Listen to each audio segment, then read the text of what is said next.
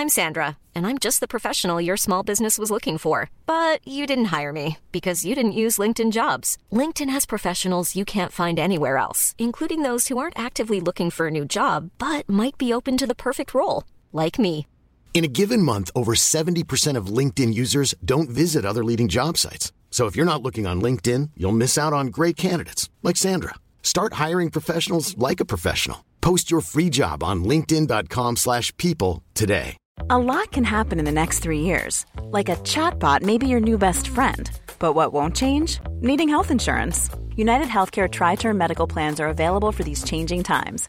Underwritten by Golden Rule Insurance Company, they offer budget-friendly, flexible coverage for people who are in between jobs or missed open enrollment. The plans last nearly 3 years in some states, with access to a nationwide network of doctors and hospitals. So for whatever tomorrow brings, United Healthcare Tri-Term Medical Plans may be for you. Learn more at uh1.com.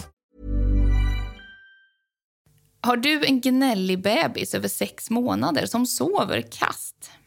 Då kan det mycket väl bero på att små tänder är på väg att ploppa fram. Och det gör förstås ont. Vårt bästa knep mot kämpig tandsprickning är Multiman Babydent. Det är en sockerfri och vegansk gel. Och den lägger sig som ett skydd på din bebis tandkött och gör att det onda gör mindre ont. En lifesaver, helt klart. Du hittar Multiman Babydent på ett apotek nära dig. Idag sponsras vi av att slippa stå i kö. Tänk så härligt att slippa stå i kö för att hämta ut det där receptet, köpa nässpray eller tandborstar till hela familjen. Jag älskar att slippa stå i kö. På apohem.se kan du klicka hem nyttiga mellanmål till barnen samtidigt som du hämtar ut ett recept. Och sen kommer det hem till dörren eller närmaste Instabox. Hur smidigt? Om du handlar för över 250 kronor får du 15% rabatt med koden RULLAVAGN. Gäller på allt hela 2021 utom receptbelagda läkemedel, modersmjölksersättning eller redan nedsatta varor. Läs mer på apohem.se. Knodd är verkligen appen som du behöver. Förutom föräldrakurser kan du följa ditt barns utveckling fas för fas och dessutom spara vaccinationer, milstolpar och tillväxtkurvor. Ja, och så kan du ju såklart träffa erfarna barnläkare och barnsjuksköterskor inom 4 minuter. Ladda ner appen som heter Knodd. Varför blir det ibland kaos någonstans där mellan frukosten, tandborstningen och att jackan ska på, trots att vi vuxna tycker att instruktionerna är så tydliga? Hur skapar du rutiner som hjälper ditt barn steg för steg? Och kan en bild över dagen ibland säga mer än 1000 ord? Ja, kanske det. Idag pratar vi om rutiner som får familjen att funka och smarta strategier för en enklare vardag.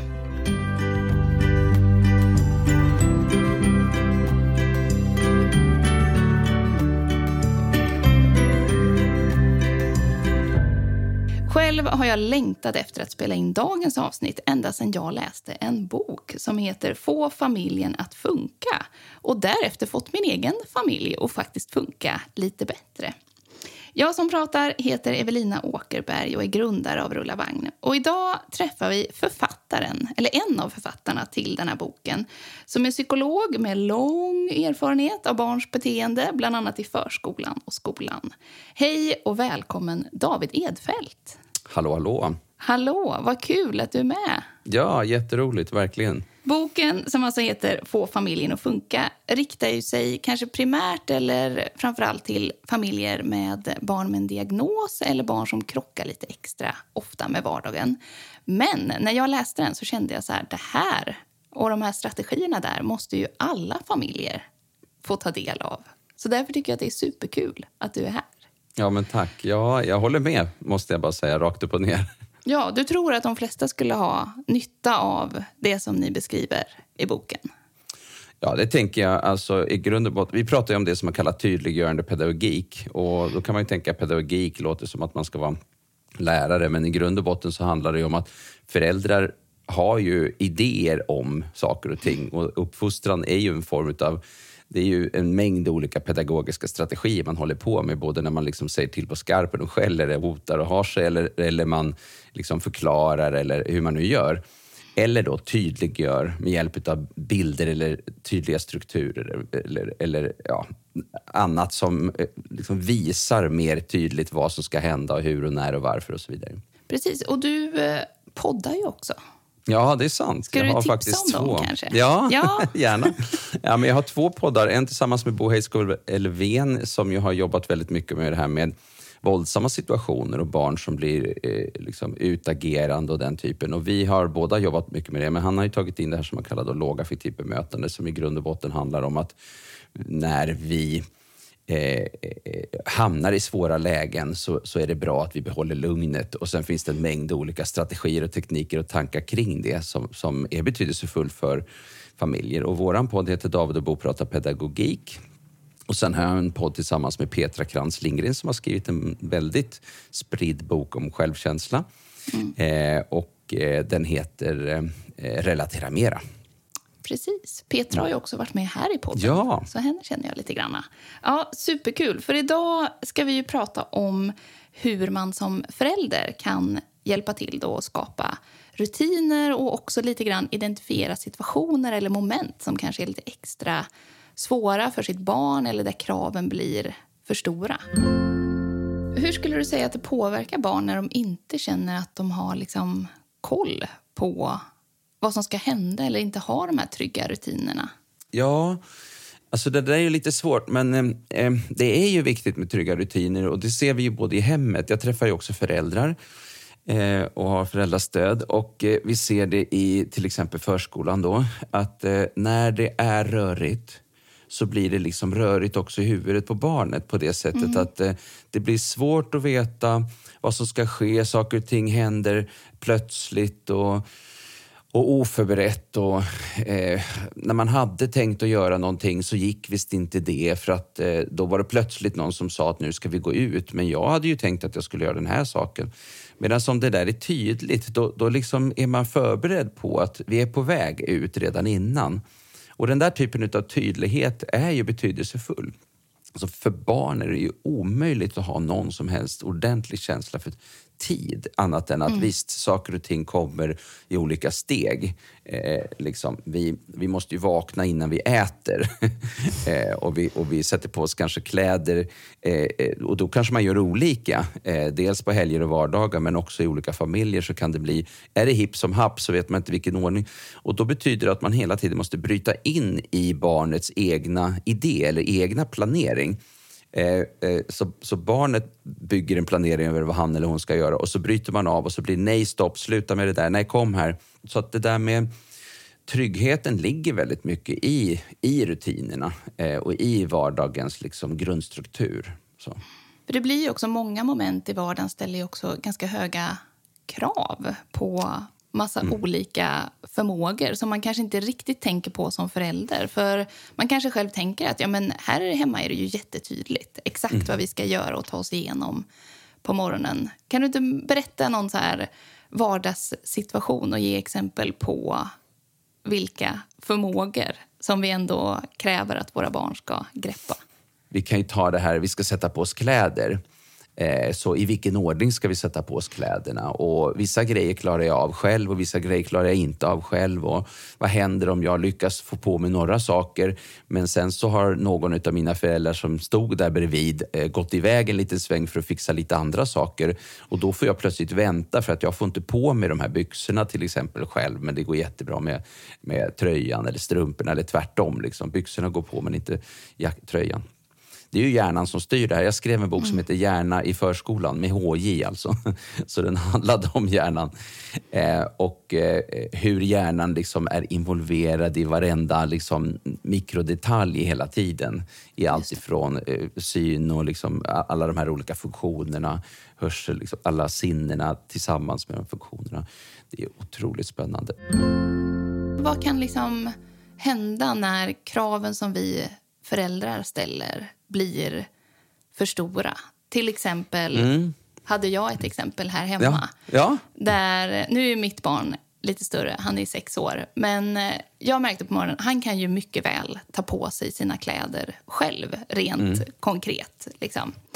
Men jag märkte att vi nästan varje morgon så blev det liksom kaos mellan att han sprang upp, borstade tänderna, kom ner igen och så skulle han ta på sig kläderna, ta sig till hallen som då var nästa steg. Och där någonstans, trots att han vet hur han ska ta på sig, så blev det liksom varje morgon nästan att han ballade ur lite grann. Och så blev man ju liksom, eller jag, blir trött själv och sådär. Och när jag läste din bok så förstod jag så här är det något som inte liksom funkar för honom. Någonstans så blir liksom kravet på alla de här stegen att ta sig ändå till slutmålet då, till hallen, blir för stort. Så den senaste veckan nu så har jag liksom testat bara sitta med när han tar på sig. Jag hjälper ju honom inte att ta på sig. Men jag sitter där med honom istället då för att jag springer runt, är på toaletten själv och allt sånt där som man håller på med. Plötsligt inga konflikter. Nej. Allt liksom rullar på.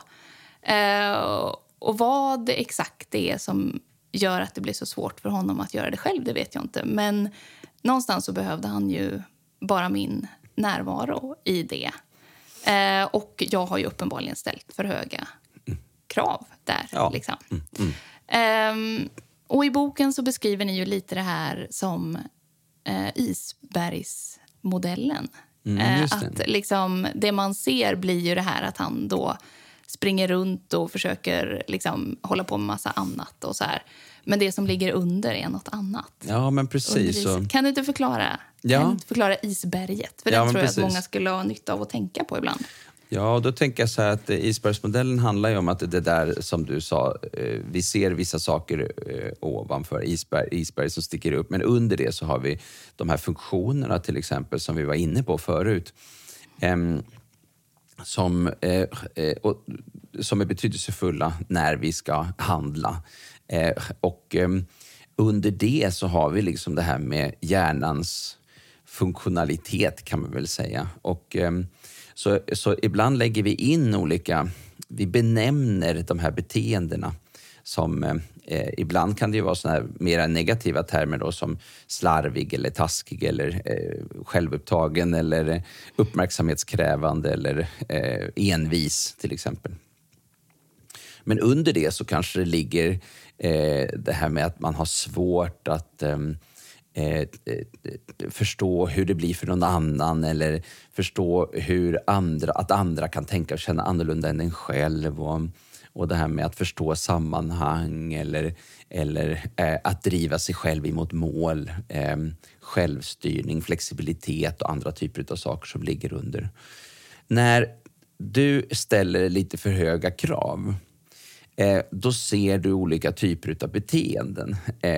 Nämligen att det blir helt enkelt lite för svårt. Och exakt vad det är som blir för svårt är ju inte alltid så lätt att förstå sig på. Och det är ju poängen med att inte ha för bråttom. Att tänka att barn alltid ska vara så självgående. Utan att ibland så är det helt enkelt så att bara att man är tillsammans styr upp det hela. För då kan man också prata lite. Man hamnar i relation när man gör saker och ting. Och är det någonting som knögglar sig utav ett klädesplagg så kan man säga, vänta, jag kan dra här lite så blir det lite rakare och sådär. Och då känner man sig liksom som att man är del i ett sammanhang.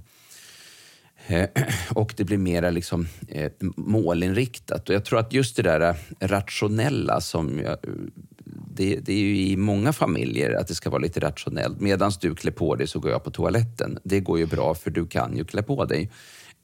Men det kanske inte blir så bra för då börjar barnet kanske göra andra saker. De ser liksom någon leksak och nu går hon på toaletten. Det kanske inte är så bråttom att jag sätter på mig de här kläderna så nu kan jag spela lite tag för det är ju kul. Eller nu kan jag gå iväg och leka med den här leksaken ett litet tag för den ser jag plötsligt då. Men när du är i relation och barnet sätter på sig kläder då håller man sig till det som var tänkt för att man är där liksom. Så, på ett annat sätt. Så att, och det här är lite, isbergsmodellen är ju helt enkelt att vi har en massa funktioner som ligger under som är betydelsefulla för oss att känna till. Ja, för det skapar ju också när man liksom släpper det här fritt så blir, eller hemma hos oss i alla fall, blir det ju väldigt mycket tjat istället. Det är ju eftersom lätt jag då också måste säga till 14 gånger innan vi når slutmålet. Istället då, så för mig har det varit så himla värdefullt det här att komma på det här så här, det är ju ändå jag kanske som måste tänka till över så här, vilka situationer är det där liksom det blir för svårt det här. Och det kan ju vara 1000 olika grejer. Men ja, och generellt sett blir det också en skillnad under, vad ska vi säga, småbarnsåren. Jag tänker att det blir så olika också om du säger att du har en 2-3-åring. 1-åringar är det ju med i stort sett hela tiden för att du liksom måste... 2-3-åringar blir lite mera självgående, viss påklädning och annat och städa undan efter sig och annat och lite sånt här börjar fungera lite bättre och de börjar kunna leka också lite längre självständigt och så vidare.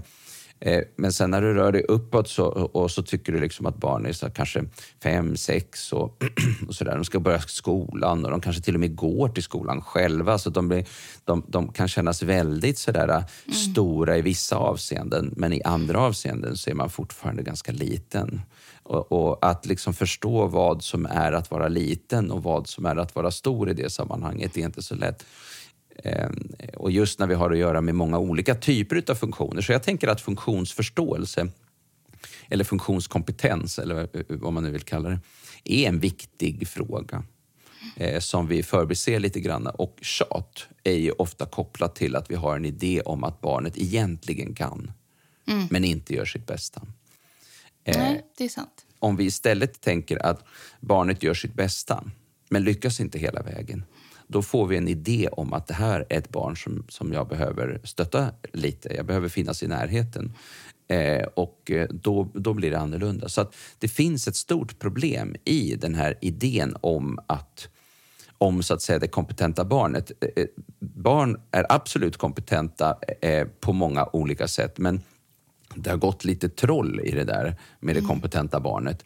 Så att ibland så tror vi att de är mycket mer kompetenta på alla möjliga områden än de faktiskt är. Och det handlar inte om ordförråd eller hur snabbt man kan springa eller hur bra man är på att balansera. Utan det handlar om helt andra typer av saker som är väsentliga.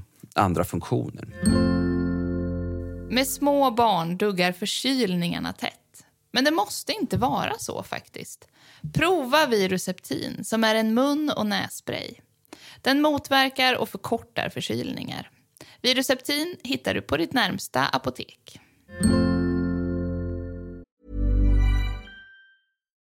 Millions of people have lost weight with personalized plans from Noom. Like Evan, who can't stand salads and still lost 50 pounds. Salads generally for most people are the easy button, right? For me, that wasn't an option. I never really was a salad guy. That's just not who I am. But Noom worked for me. Get your personalized plan today at Noom.com. Real Noom user compensated to provide their story. In 4 weeks, the typical Noom user can expect to lose 1 to 2 pounds per week. Individual results may vary. I'm Sandra, and I'm just the professional your small business was looking for. But you didn't hire me because you didn't use LinkedIn Jobs. LinkedIn has professionals you can't find anywhere else, including those who aren't actively looking for a new job, but might be open to the perfect role, like me. In a given month, over 70% of LinkedIn users don't visit other leading job sites. So if you're not looking on LinkedIn, you'll miss out on great candidates like Sandra. Start hiring professionals like a professional. Post your free job on linkedin.com/people today. Ja, men kanske också, jag har nog blandat ihop lite just som du säger det här med att de kan klara av vissa saker. Samma son här, han gick upp häromdagen och gjorde liksom frukost, la fram alla kläder, alltså så här, innan vi då föräldrar kom upp. Så jag menar, han kan ju alla de här delarna. Men just när det är vissa moment som ska sättas ihop så är det som att då händer någonting. Liksom. Ja, just det. Så att, ja, jag tycker det har varit väldigt så här, intressant att börja tänka på det. Att, så här, vad är det just i den här situationen som gör att, liksom, och så här, vad behöver jag hjälpa till med då? Ja, vi kan ju tänka på, vi kan ta en ganska enkel parallell som vi vuxna har, där vi använder oss av en slags tydliggörande pedagogik. Alltså om man ser det som en checklista kan hjälpa en att få tydlighet över saker och ting. om vi ska göra någon ny rätt, eller säg baka en ny kaka som vi aldrig har bakat förut. Den innehåller massa olika nya typer av moment och ingredienser och grejer. Då kommer vi att kika på det där receptet med jämna mellanrum. Vi kommer att kolla först vad är det som ska vara. Vi börjar ta fram olika saker, kanske sätta på ugnen. Se, jaha, det här skulle man röra. Oj, det där skulle man visst blötlägga russinen i någonting. Jaha, okej, men vänta. Och så vidare. Och det krävs liksom ett liksom pysslande med alla detaljerna för att det ska bli en bra kaka. Om vi sen ska göra den en gång till vid något annat tillfälle, då är det ganska troligt att vi plockar upp det där receptet igen. Om vi inte är extremt vana vid att baka, så att det där la sig som liksom en ganska tydlig bild över hur det går till. Liksom. Nu vet jag hur jag gör det här. Det var inte så komplicerat som jag trodde. Det jag måste ha koll på är de exakta måtten bara, så att jag inte gör fel på hur mycket vaniljsocker var man skulle ha här och så vidare. Hur mycket smör var det egentligen i just den här kakan.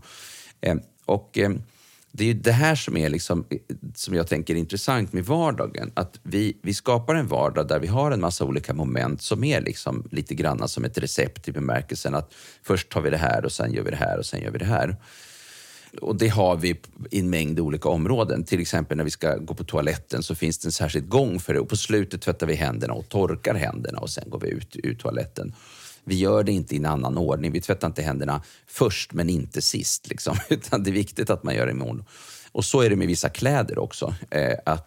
Man sätter alltså på sig underkläderna först och sen sätter man på sig andra kläder över det. Men sen när man ska sätta ihop olika saker, vi tänker oss en hel måltid liksom, som man tänker sig att, ja visst, du har sett ditt barn baka den här kakan och du har sett ditt barn duka den här grejen men sen ska vi göra alla de här sakerna i en endaste följd. Och det kan vara vardagliga saker som att sätta på sig kläder eller plocka undan efter något pyssel man har haft eller inte vet jag vad det är för någonting. Då kan det där vara ganska svårt. Och i grund och botten så kan man säga att rutinerna är det som hjälper barnet att få koll på. Alltså vi gör på samma sätt varje gång vi går på toaletten och tvättar händerna. Liksom. Då gör vi på samma sätt. Kanske går du som lyssnar just nu och väntar på en bebis. Då är det här en superkort reklampaus för dig. Hej Sara Lindberg från Dina Försäkringar. Hej Evelina. Hej, vad kul att du är här igen. Det är ju supervanligt att man tecknar en gravidförsäkring och väldigt många tror att den automatiskt skyddar bebisen när den föds. Men hur ligger det till med det egentligen? Ja, en gravidförsäkring övergår inte i en barnförsäkring. Du kanske får ett erbjudande om att fortsätta med barnförsäkring. Men du måste ju själv göra ett aktivt val där. Och sen kan det också lätt bli missförstånd när man ska skaffa den där barnförsäkringen. Eftersom att i en gravidförsäkring så ingår ju en lite enklare skydd för barnet. Tills barnet är 6 månader. Men det är inte ett lika bra skydd. Så därför ska man inte vänta med att teckna barnförsäkring. Är det direkt när man kommer hem från BB som man egentligen ska? Ja, direkt. Helt bra. Rätt. Kan du inte berätta lite också, varför är det viktigt att teckna en barnförsäkring? Alltså vad är den bra för? Jo, men det är viktigt för att samhällets skydd, till exempel en ersättning från Försäkringskassan, inte ger ett tillräckligt bra skydd.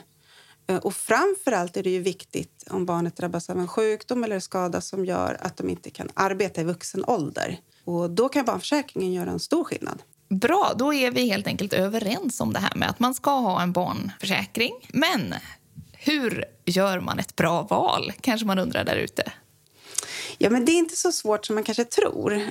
Man ska ju välja en försäkring som gäller vid både sjukdom och olycksfall. Det är viktigt. Sen ska man välja försäkringsbelopp. Och det där avgör ju hur stor ersättning man kan få vid allvarliga skador. Så det är framförallt de 2 sakerna som man ska tänka på. Just det. Och det här med försäkringsbeloppet, hur ska man resonera kring det? Ja, alltså det kostar ju mer ju högre försäkringsbelopp man väljer. Så det handlar ju dels om vad man tycker att man har råd med. Men det är också så att det påverkar den där ersättningen som man kan få. Och som framförallt barnet kan få. Så att ju högre försäkringsbelopp, ju högre ersättning. Yes, lägg barnförsäkringen på checklistan inför bebis direkt. Eller om du som lyssnar redan har en bebis men ingen barnförsäkring, gör det du också. Vår favorit på Rulla Vagn är Dina Försäkringars barnförsäkring. Det är superlätt att både räkna ut pris och teckna försäkringen via webben. Läs mer på dina.se.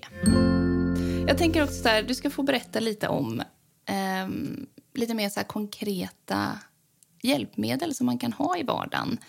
För i boken pratar ni ju mycket om det, alltså så här visuellt stöd. Kan du inte berätta lite om det som jag tror att många skulle kunna ha nytta av hemma? Visuellt stöd handlar ju om att man använder sig av bilder och färger och så.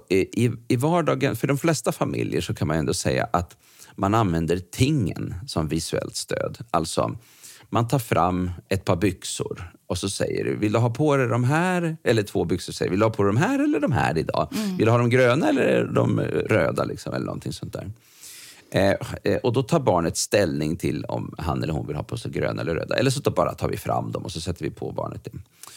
Ju äldre vi blir, desto mer kan vi föra över den faktiska prylen, om man säger så, till en bild som kan ge ledning i vardagen. Alltså sånt som till exempel i vilken ordning man ska göra saker. Och det här ser man ju ofta på en förskola, så har vi ju till exempel hallen när man lämnar sitt barn på förskolan. Då har vi hallen. Där finns det oftast en tydlig krok som är just ditt barns krok. Och det är där på den lilla hyllan under, det är där man ställer sina skor, och det är i den lilla lådan som är upp till som man sätter sina vantar och sin mössa. Det är tydliggörande pedagogik. Det här, tydligheten. Var ska jag sätta mina kläder någonstans? Hur ska det gå till?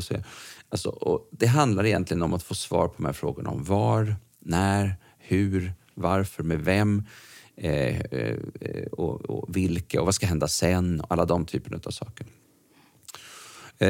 I vardagen hemma ser vi inte alltid att det är lika vanligt med den typen av bilder.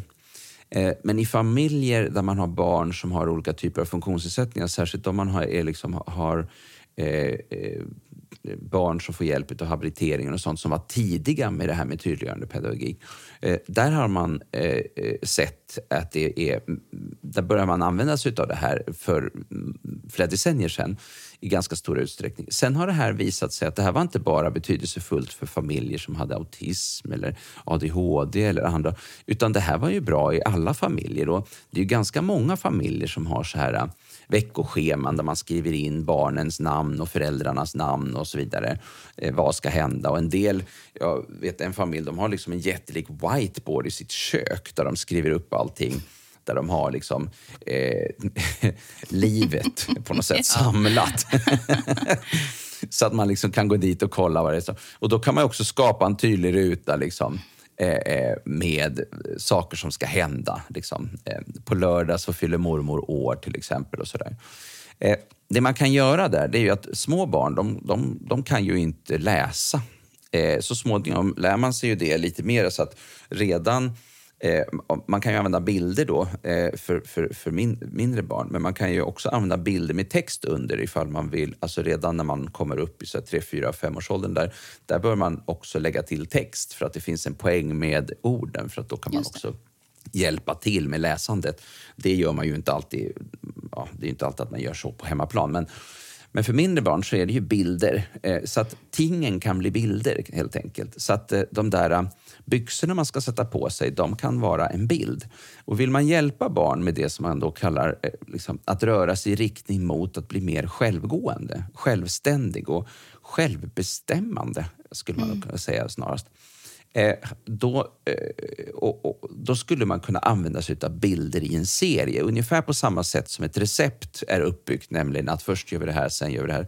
Så har man bilder, och då gör vi det i vår läsordning, så att vi har bilder uppifrån och ner eller från vänster till höger. Det är liksom så man gör. Och då skulle man kunna liksom tänka sig att nu lägger vi bilder här på byxor, och så har vi en till bild på tröja, och sen har vi en till bild på strumpor. Nej, först har vi kanske underkläder och kalsonger och trosor, vad det nu är för någonting.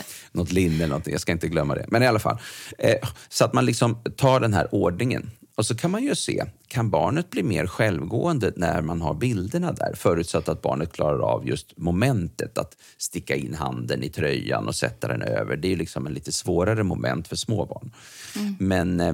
Men kan man bli mer självständig där? Och där kan man också jobba med andra typer av tekniker också när barnen blir större. Då tar vi byxorna, sen när de är klara, då vänder vi på den. Och så tar vi nästa och så vänder vi på den. Och det där kan man ju också göra kopplat till. Ibland har man ju bilder på vilken ordning man, liksom när det gäller hur man, i toaletten till exempel. Och använder man sig av bilder och pekar på dem och så vidare, då kan ju det här vara någonting som man använder också i andra moment. Idag så ska vi gå till, säg typ BVC eller någonting, och sen ska vi gå till förskolan. Så att då kommer liksom en bild in. Och det där är ju svårt för små barn att förstå sig på vad det är. Liksom 2-åringar och sådär. Vad är BVC? Det är väldigt abstrakt liksom. Men redan en 4-åring skulle man kunna liksom beskriva lite mer vad det handlar om för någonting. Och många gånger löser vi det med ord. Men de här visuella metoderna kan ju ge en slags ledning till vad som händer och vilken ordning det är på saker och ting. Och för en del barn så är det här väldigt betydelsefullt att få en slags känsla för vad som ska hända. Sen finns det andra saker också.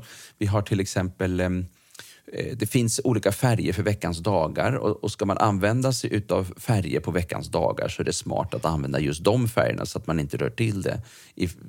Det finns liksom standardfärger och det kan man söka på, färger veckans dagar någonting på, då ser man precis om de sen är pastelliga eller knalliga, det spelar inte så stor roll, men det är ju jättekorkat att onsdagar som är vita plötsligt blir gröna eller rosa liksom, sådär. Så att det är ju bra att hålla sig till rätt. Och poängen med att dagar har färger är att det blir lättare för barn att få syn på rutiner. Så att det där är någonting man kan jobba med successivt. Sen hur många som gör det när barn är 2. I vissa förskolor så jobbar man med en del typer av bilder när barnet är 2. Men det finns ju en jättetydlighet kring till exempel som jag var inne på med hallen. Och barnet vet, de har sin lilla symbol. Det kan ju vara en liten delfin eller en häst eller en bil eller vad som helst. De vet ju att det där är min bild, eller bild på sig själva. Så att barn ganska tidigt förstår ju liksom att det där hör till mig liksom, på något sätt. Ja. Och det där kan man ju utnyttja i olika sammanhang. För att när vi säger någonting, idag ska vi till mormor för hon fyller år och vi ska äta tårta liksom. Då förväntar vi oss att det där landar i barnet som en bild, en aktiv bild. Mormor, tårta, vi ska fira, kalas.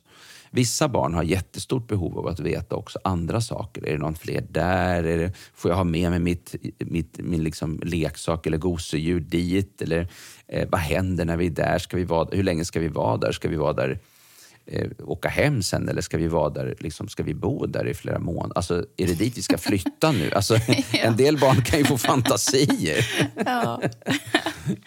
Ja.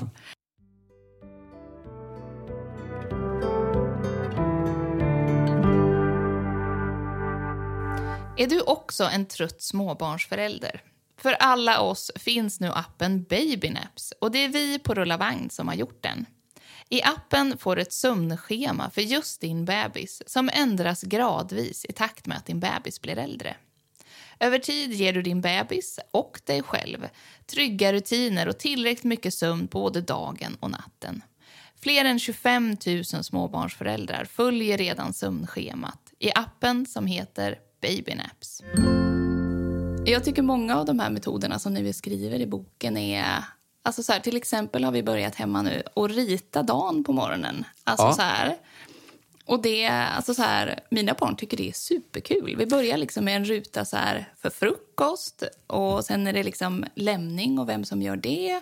Och sen är det hämtning. Och sen kanske då får barnen också tycka till. Vad ska vi göra när vi kommer hem? Har det kanske leka lego då. Sen är det middag och sen så är det så här. Och, och sen sätter vi upp den där då på kylen. Och jag märker nu att liksom min 3-åring går också dit och tittar så här. Och tittar vad ska hända. Ikväll ska vi bada. Eller nu är det här och så.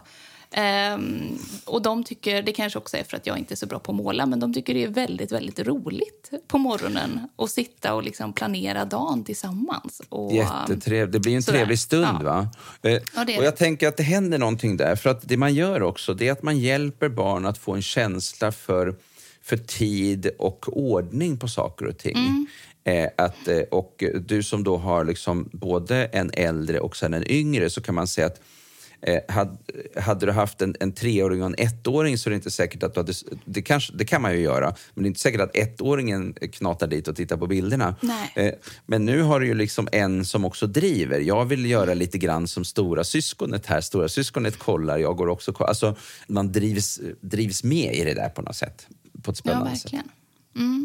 Ja, för ni pratar ju i boken om att det finns här 9 nyckelfrågor som barn lite grann letar svar på. Kan du inte säga dem lite snabbt? Men om vi börjar med den här frågan om varför, som ju är intressant. När jag frågar till exempel lärare så beskriver alla lärare att barn i mycket, mycket större utsträckning idag än för typ 20 år sedan vill veta varför man ska göra olika moment i skolan till exempel. Och det där är också någonting som jag tänker är betydelsefullt. Varför ska jag göra det här och det här? Vi vill ju att barnen ska vi vill inte bara att barnen ska lyda, eller hur? Nej, verkligen. Nej, utan vi vill ju att barnen ska bli självgående. Och då måste vi hjälpa barnen med det. Och då med att liksom röra sig i riktning mot ökad autonomi, det vill säga att bli självgående. Så att vi behöver, och i den processen så behöver vi också fundera på hur ger vi svar på frågan om varför man ska göra saker och ting. Varför? Och många barn är ju nyfikna på det och kan ställa de frågorna om allt möjligt ju.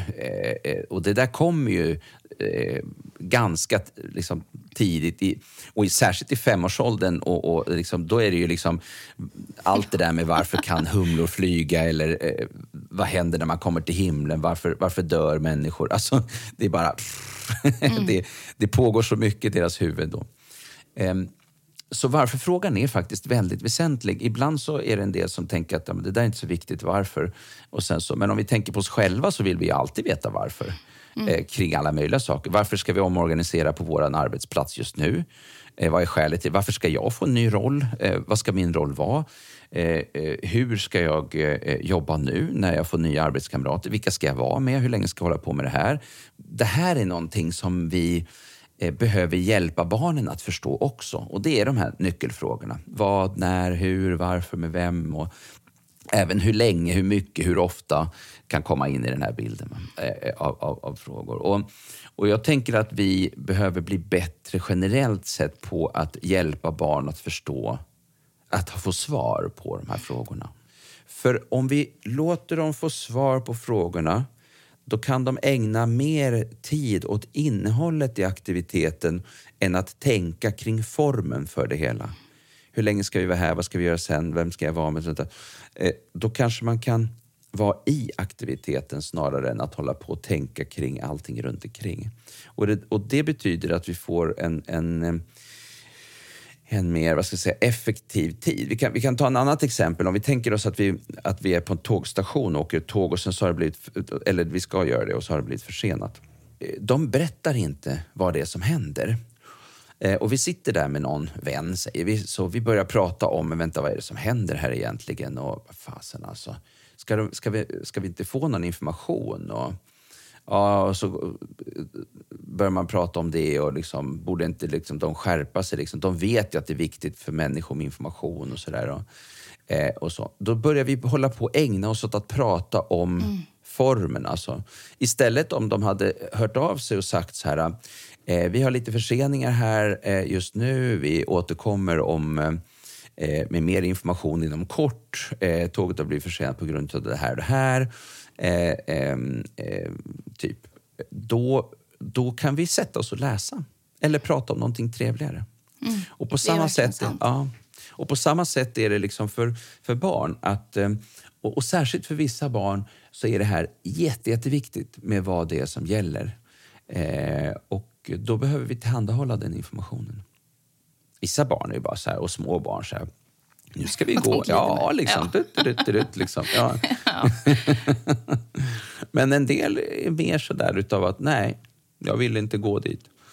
Varför ska jag gå dit? Jo, men det är liksom så. Så det här är, det är viktigt tycker jag. Det där var faktiskt dagens sista fråga. Stort tack David. Fått med oss jättemånga bra praktiska tips här. Kan du inte säga namnet på din bok igen här? Så att man kan fånga upp den om man blir sugen på att läsa mer. Ja, Få familjen att funka heter boken. Och den är skriven av mig då och sen Anna Sjölund och Kajsa Jan och Malin Reuterswärd. Så vi har varit 4 författare till den här boken. Superbra. Tack så jättemycket. Stort tack. Tack till dig som har lyssnat. Det här var faktiskt sista avsnittet innan vi på Rulla Vagn går på en skön julledighet. Podden är tillbaka igen efter nyår, men i lite ny tappning. Vi har ju gjort typ 120 avsnitt av Rulla Vagn-podden och intervjuat så många kloka experter.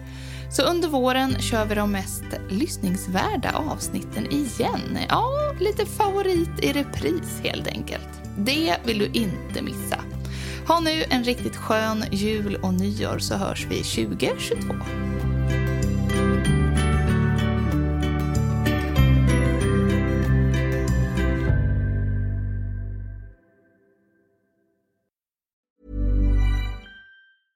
Hey, it's Paige DeSorbo from Giggly Squad. High quality fashion without the price tag. Say hello to Quince. I'm snagging high-end essentials like cozy cashmere sweaters, sleek leather jackets, fine jewelry, and so much more. With Quince being 50 to 80% less than similar brands. And they partner with factories that prioritize safe, ethical, and responsible manufacturing. I love that. Luxury quality within reach. Go to quince.com/style to get free shipping and 365-day returns on your next order. Quince.com/style. Hi, I'm Daniel, founder of Pretty Litter. Cats and cat owners deserve better than any old-fashioned litter. That's why I teamed up with scientists and veterinarians to create Pretty Litter. Its innovative crystal formula has superior odor control and weighs up to 80% less than clay litter. Pretty Litter even monitors health by changing colors to help detect early signs of potential illness. It's the world's smartest kitty litter. Go to prettylitter.com and use code ACAST for 20% off your first order and a free cat toy. Terms and conditions apply. See site for details.